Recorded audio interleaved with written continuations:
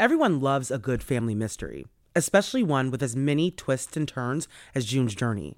Step into the role of June Parker and search for hidden clues to uncover the mystery of her sister's murder.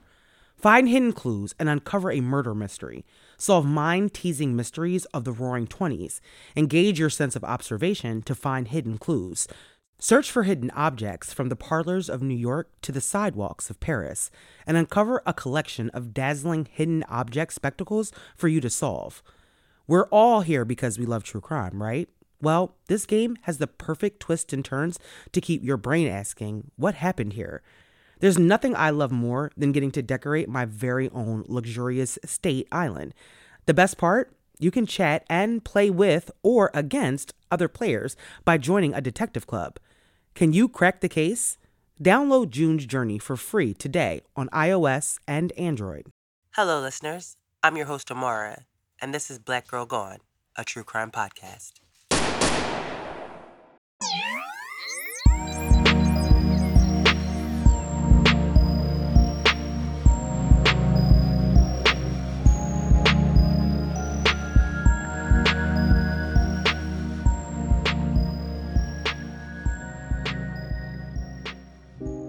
On this episode of Black Girl Gone, we tell the story of Tamala Horsford, a 40-year-old mother of 5 from Cummings, Georgia.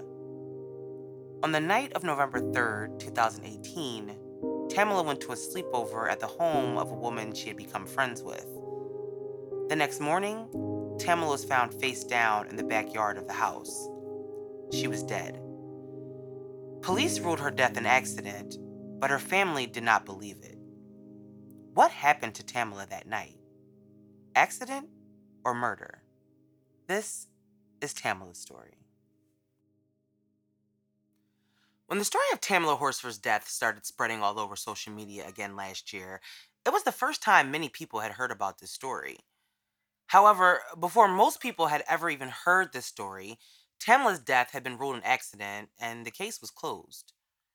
But in 2020, the public began showing renewed interest in not only the deaths of Black people at the hands of the police, but they also started showing interest in stories involving the murders or suspicious deaths of Black people where white people were either directly involved or suspected of being involved.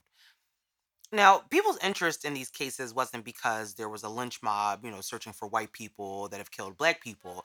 It was more about the way in which the justice is applied in these cases. It's about how the police treat the victims versus the perpetrators or suspected perpetrators in these crimes. There's a difference between, the police shooting unarmed Black people and Black people being killed by a non-Black person, even if it's a hate crime, because people expect the police to protect them, not kill them for reaching for a wallet. But make no mistake about it, the issue that creates a culture in which Black people are treated poorly by police works the opposite for white people. And so when a Black woman dies in a home while at a party with all white people in a town that was all white for decades and is known for its racial animosity, people want to know why and they want to know how. So who was Tamala? Well, Tamala Saint-Jouar was born on October 10th, 1978 in St. Vincent and the Grenadines, and that's a small island that's in the Caribbean. Tamala's parents had 2 girls, Tamala and her sister Summer, and the family lived in St. Vincent and the Grenadines until 1989. Tamala was 11 years old when her family moved to the Bronx in New York. Now, there isn't much public information about Tamala's life after Tamala and her family moved to the Bronx. But she met her husband, Leander Horsford, in Florida. He had a daughter from a previous relationship, and after the couple married, Tamala and Leander had 5 sons. Leander's job is what would eventually bring the couple to Georgia, specifically Cummings, Georgia. And it was a small, predominantly white town that is not exactly known for its diversity. But the Horsfords, they quickly adjusted to their small town southern life. Tamala spent her time volunteering at her son's school and transporting them to and from various after school activities, including, little league practices and games. The people that knew Tamala said that she was a warm, caring person, and that is probably what drew people to her in this new town. Tamala was the life of the party. She was charismatic and she was a person who loved to laugh. And so, despite being one of the very few black people in Cummings, Tamala quickly makes friends with the other moms whose children played football with her sons. By 2018, her family, Tamala and her family were living happily in Georgia. The boys were growing up, and her stepdaughter, who Tamala had raised like her own child, was an adult and was, starting her own life. In the fall of 2018, one of the friends Tamala had met through her son's football team was having a 45th birthday party. Now, the party was going to be what reports say was an old school pajama party and sleepover. And the party was for Jean Myers, and it was going to be hosted at her home. On November 3rd, 2018, Tamala prepared to go to the party at the home of her friend John. Now, according to reports, the women were supposed to arrive at 7 p.m., and at least that's what the invitations had said. But, having five boys at home, Tamala had to cook before she could just, be gone for the night. And so she made her family dinner before going to the party. And Tamala ended up arriving late. She got to the party, according to reports or initial reports, at around 8:30 p.m. Now, being late, that's like such a mom thing. Like when I heard that she wasn't on time for the party, it's just such a mom thing. Like I don't think I have been on time for anything since I became a mom. But anyway, so Tamala arrived at the party, and according to those in attendance, she was immediately the life of the party. The idea, of the party was that everyone was supposed to drink, let loose, and just have a good time without having to worry about driving home. And so that was the purpose of everybody staying the night, or at least most people staying the night. Now, Tamala, once she got there, she changes into her pajamas. She had decided to wear this white, like onesie pajama set that had paw prints on it. And she had brought a bottle of tequila with her. And reports said that it was intended as a gift for Jean for her birthday. It was a bottle of tequila from Mexico. Now, most of the women at the party were women that Tamlin knew through football, but there were apparently a couple of the women that she did not know. So, according to the people at the party, Tamala was drinking the tequila that she had brought because although it was intended for Jean, Jean said that she didn't drink tequila, which apparently Tamala didn't know. And, while all the women say they were heavily drinking that night, they indicate that Tamala was the only one that was drinking the tequila. Now, this party was supposed to be ladies only. However, Jean's boyfriend Jose and the husband of one of the other party attendees decided to stay and watch the football game. Now, while the women stayed upstairs and drank and ate, the two men watched football in the basement of the home, which was a finished basement. And at some point in the night, the men come upstairs and they all played the game Cards Against Humanity. Now, the party attendees say that everyone was drinking, they're having a good time. And Tamala, who was a smoker, was periodically going out to the deck to have a cigarette. There are multiple pictures from that night, and they appear to show a very happy Tamala, just enjoying a night with her friends. There's also video from that night, and in that video, Tamala doesn't appear to be overly intoxicated. People at the party also said that Tamala didn't appear to be that drunk. So at around 11:30 that night, Tamala FaceTimed her husband to check in and say goodnight to her kids. And then after finishing up the game, the party was starting to wind down.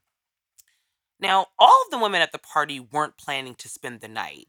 And at around 11:30, two of the women left because they said that they didn't have babysitters for the whole night. Now, the rest of the guests stayed up, but around 1 a.m., people started to trickle off and go to sleep. Reports say that Tamala wasn't ready, for the party to be over. She's a mom, she has 5 boys at home. This is her night out, and she kind of wanted to keep the party going, according to reports. And she was trying to kind of convince people to stay up.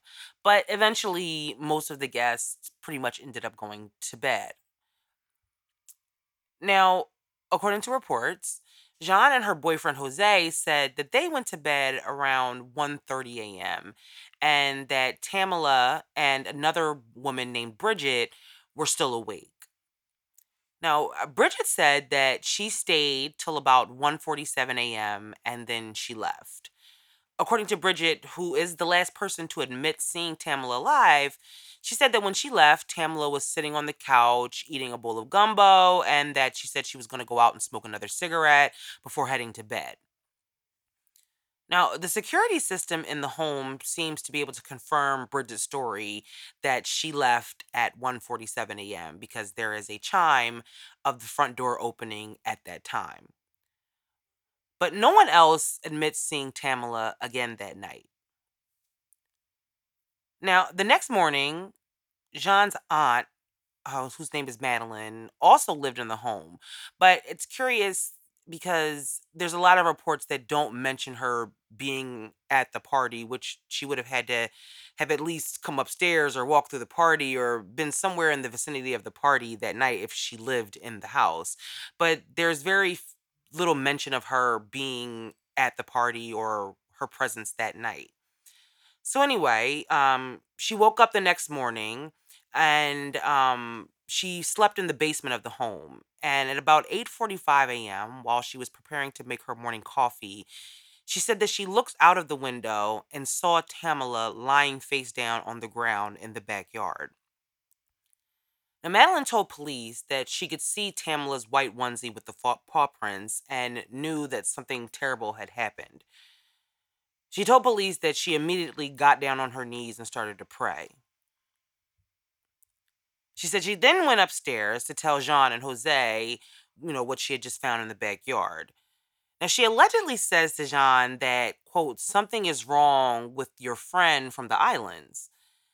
Which, I'm sorry, is very, very weird to me because this woman had been in this country since she was 11 years old. And I mean, yeah, she was from the islands, but she didn't like just arrive last year. So for her to describe her as her friend from the islands, it seems a little weird. And something says to me that that's not what she said. And that just sounds more politically correct than what she probably said. So anyway, Madeline's aunt tells Jean and Jose about Tamala in the backyard. And according to them, they immediately got dressed and went outside to see what had happened and what was going on. Now, when they go downstairs, it's clear to them that Tamala is already dead. And a little bit before 9 a.m., Jean calls the police. Now, here's the audio from that 911 call. Now, I just want to make a little note. After the dispatcher asked Jean to confirm her number, there is a brief pause in the audio where her number has been redacted. So don't worry, there's nothing wrong with your audio. Just keep listening. Forsyth County 911. Hi, yes. I need an ambulance and a police to my home. What's the address? 4450 Woodlet Court. 4450 Woodlake? Woodlet. Woodlet, okay. All right, 4450 Woodlet Court. What is your name? My name is John Myers, Jeanne. Okay, and your phone number is 609.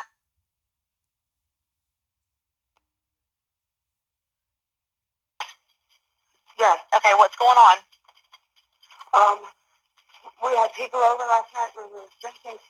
Most of us went to bed. One of them stayed on the balcony. She was drinking, and we just went outside, and she's laying face down in the backyard. It looks like I'm guessing maybe she fell off the balcony, but she's stiff.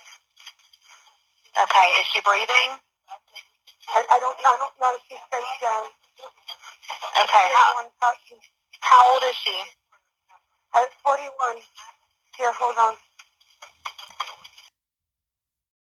So, as you can hear in the audio, Jean is already attempting to create a reason why Tamala is dead. Now, I'm not going to play the entire 911 call because it's about 7 minutes long. But if you do want to hear it, it's on YouTube. So just search Tamala Horsford 911 call. So after Jean speaks to the dispatcher, she gives the phone to Jose. And Jose tells the dispatcher that Tamala isn't moving. The dispatcher asks if he sees blood, and Jose's response is that he's not sure if he should move her, to see if there was blood underneath of her. The dispatcher then asked Jose to check and see if she was breathing, because apparently no one had attempted to see if Tamala was still breathing. Now, they mentioned that she was drinking a lot, and they think that she possibly had fallen off the balcony. But what strikes people the most about this call is the calmness they both display. Like, they seem very matter of fact while they're telling the dispatcher about what have, could have possibly happened to Tamala. So, 15 minutes after calling 911, police arrived at the scene. Now, the officers determined immediately that Tamala was already dead, and so they told the EMTs that they didn't need to come to the scene. Police processed the scene, but it was pretty obvious from the beginning that police believed the initial story of the homeowners and thought that Tamala's death was an accident. And since they thought it was an accident, they worked the scene as such. They did ask a lot of the party, attendees to come back to the home so that they could be interviewed. But they didn't collect any fingerprints, they didn't take any DNA swabs from underneath her fingernails, nor did they do a rape kit to see if sexual assault had occurred. The lead detective, however, does note that the position of the body is odd, and he applies it as weird that she's face down from a fall. So, like I told you before, Jean had a security system in her home. And so all of the doors in her home were connected to the security system, and she would be notified on her phone whenever a door would open or close. Now, Jean shows investigators the log from the system, and it indicates that at 1:49 a.m., the back door, which led out to the balcony, opened. And then at 1:50 a.m., it closed again. And then 7 minutes later, it opened again and remained open until Jean and Jose came down the next morning. Now, according to them, the door wasn't wide open, it just hadn't been closed all the way. Now, as police interview the people at the party, they begin to see the movement that had pretty much been going on throughout the entire night. So, after Bridget left at 1:47 a.m., the next guest to leave the house was a woman named Marcy. Now, Marcy left the home at 4:10 a.m., and she told investigators that she left at that time because she needed to be at work. At 7:45 a.m., another guest, Paula, leaves, and then 45 minutes later, at 8:30 a.m., Stacy and her husband, Tom, who was the other guest at the party, they also leave, and then so does Jennifer, whose husband, who had dropped her off and picked her up at the party. Now, it's reported that John's security system also had surveillance cameras, but they were coincidentally not running that night. So, Tamala was officially pronounced dead 2 hours after police arrived on the scene. Tamala's body was sent for an autopsy, but police continued to work this case like it was an accident. And the medical examiner in Forsyth County would ultimately confirm the police's theory. They ruled her death an accident. The MEs said that Tamala had a blood alcohol that was nearly 3 times the legal limit, and they also said that she had weed and Xanax in her system. Now, people at the party had told police that Tamala was smoking weed at the party, but she had been asked by Jean to stop because of Jose's job. Police also said that they had found rolling papers in Tamala's purse. Now, the Emmy ruled her death an accident, and they cited that intoxication likely played a role in her fall. They also used the discovery of an unlit cigarette on the porch, as well as the security doors opening and closing, as further justification that this was, an accident and that she fell. Now, despite the fact that people at the party had said that Tamala didn't seem that drunk, the Emmy and the police concluded that Tamala was so drunk that night that she went outside at 1:57 a.m. to smoke a cigarette and then fell to her death. On February 19th, 2019, the Forsyth police closed Tamala's case. Now, people who were close to Tamala were suspicious from the beginning that Tamala's falling to her death, it just didn't seem right. Now, yes, Tamala was the life of the party, and she may very well have turned up that night, but sloppy drunk, she was not. People at the party told police that she didn't appear to be that drunk, so why would she just fall? Now, when the autopsy comes back, the questions about what really happened to Tamala only deepened for her family and friends. The Emmy said that Tamala had sustained injuries that were consistent with a fall. Now, the balcony that Tamala fell from was about 15 to 20 feet high. It was a first floor balcony. Now, it looks like a pretty far fall, but it doesn't look like the kind of fall that would kill you.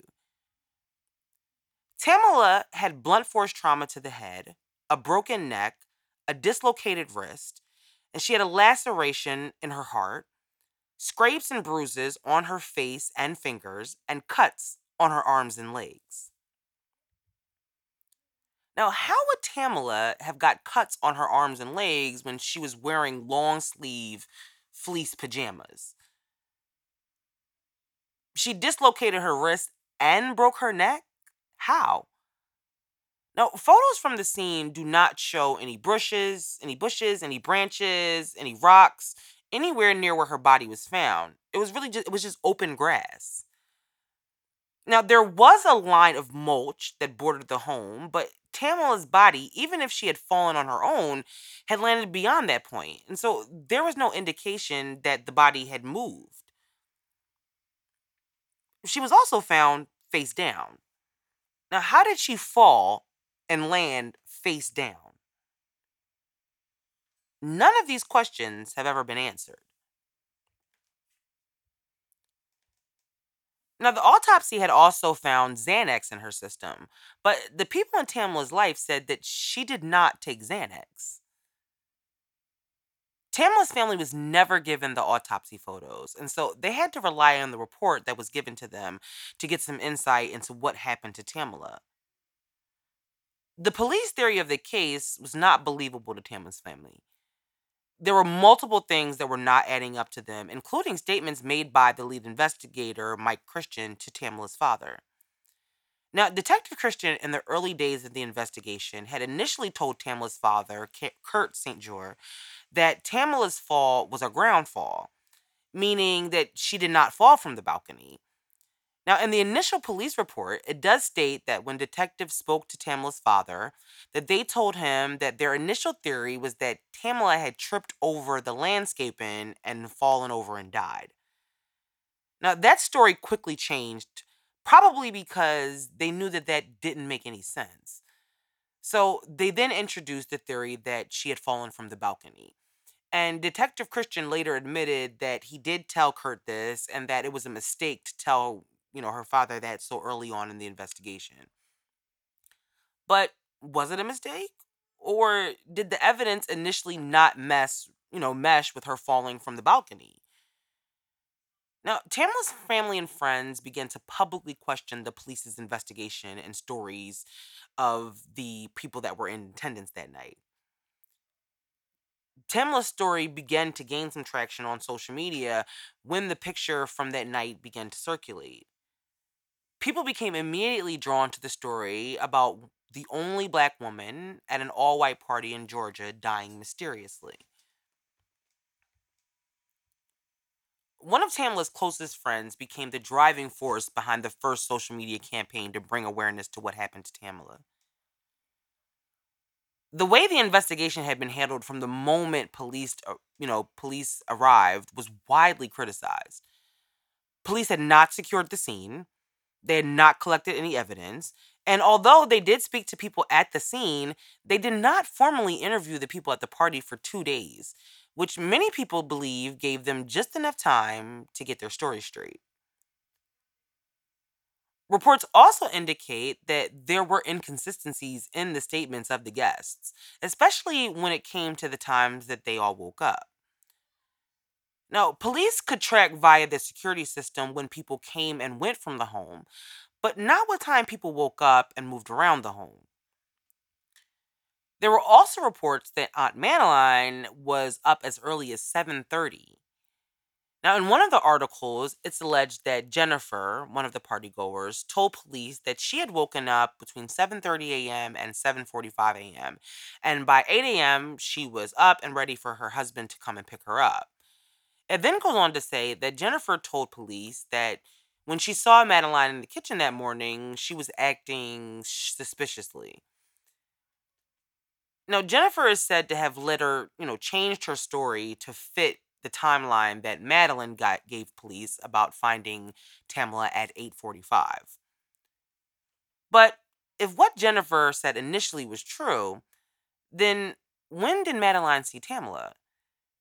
And if it is true, that means that the 911 call was placed almost 2 hours later. Now, initially, Madeline said that she found the body when she went outside to check the weather.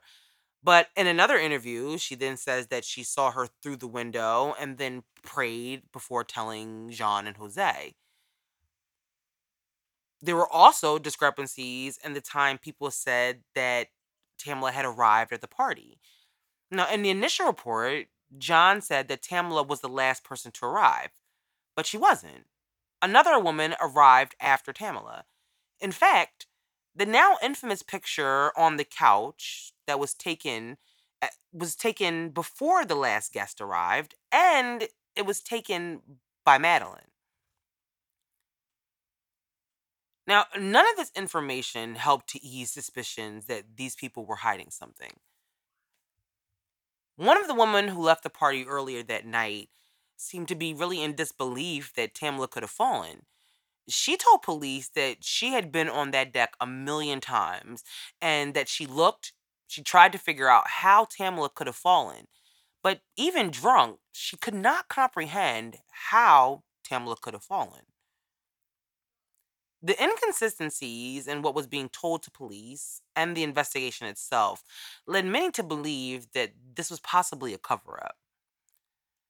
Now, it was not lost on people that this had happened in Cummings, Georgia, a city where only 4% of its population is black. Cummings had been widely known as a place where white supremacists would gather. And Cummings was for years an all white town that shunned the idea of racial mixing.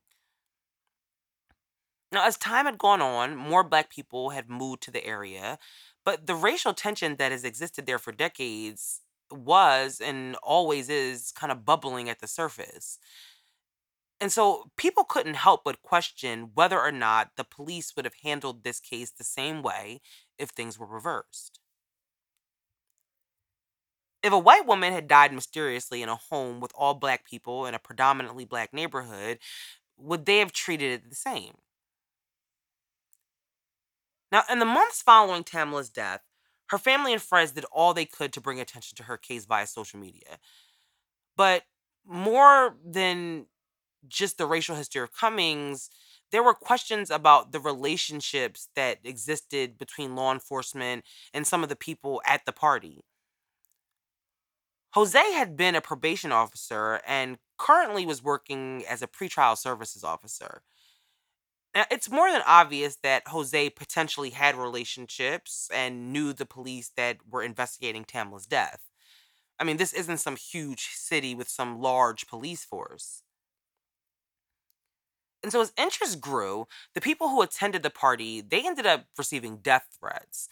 And eventually, some of them sued one of Tamala's most vocal supporters, saying that she had put them in danger by accusing them of having something to do with Tamala's death and releasing their names, addresses, and pictures.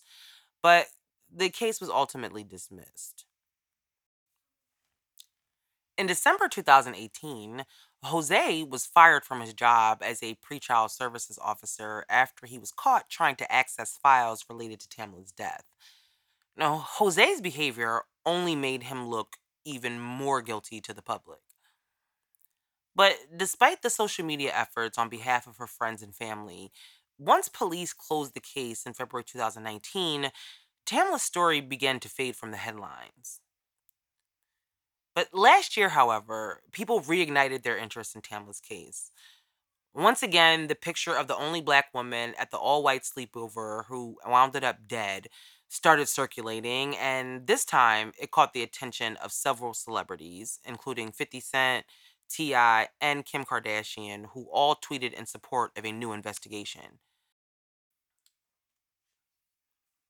On June 5th, 2020, the lawyer for the Horsford family sent a letter to them stating that he had concluded their independent investigation of Tamala's death. And in that letter, the lawyer says, quote, "Witness statements are in conflict. A potential subject handled the body as well as the evidence prior to the law enforcement arrival. A remarkable fact is that there were no photographs taken during the autopsy of Tamala's body. This had been done at someone's directive because such a practice is unheard of." Unquote. The letter also states that there's a strong possibility that Tamala was murdered. A week after that letter was sent to Tamala's family, and after mounting pressure from the public, the Forsyth Police Department in Georgia finally asked the Georgia Bureau of Investigation to reinvestigate the case. And so last summer in 2020, the Georgia Bureau of Investigation began to reinvestigate Tamala's death. But once again, her story started to fade from the headlines. Like most things on social media, people kind of moved on to the next thing. But Tamala's family and friends hoped that the GBI investigation would give them answers and justice. But sadly, it didn't. A little over a year after they reopened the investigation, the GBI concluded its investigation into Tamala's death.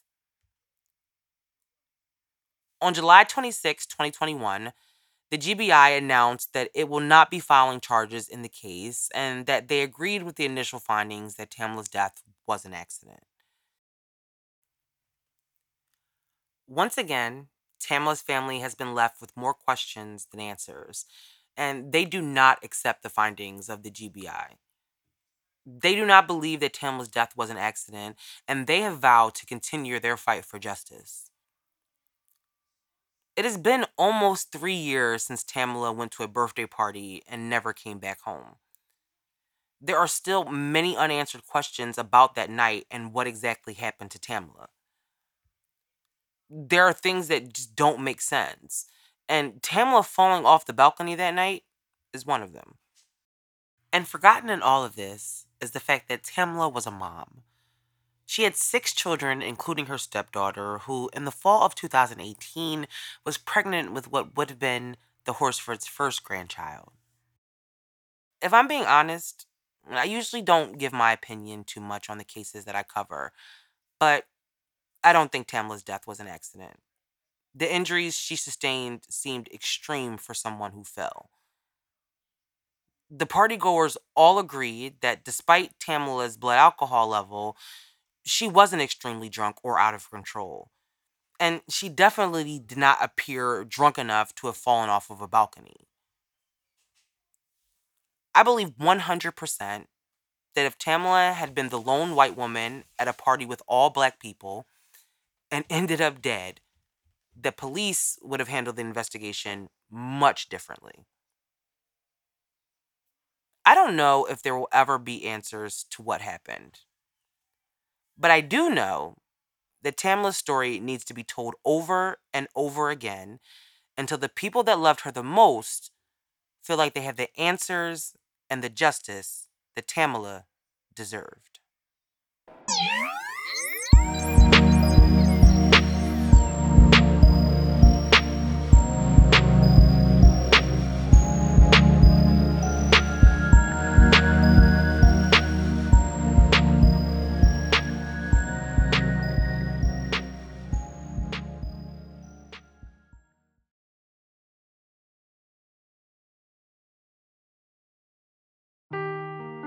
Seeking the truth never gets old. Introducing June's Journey, the free-to-play mobile game that will immerse you in a thrilling murder mystery.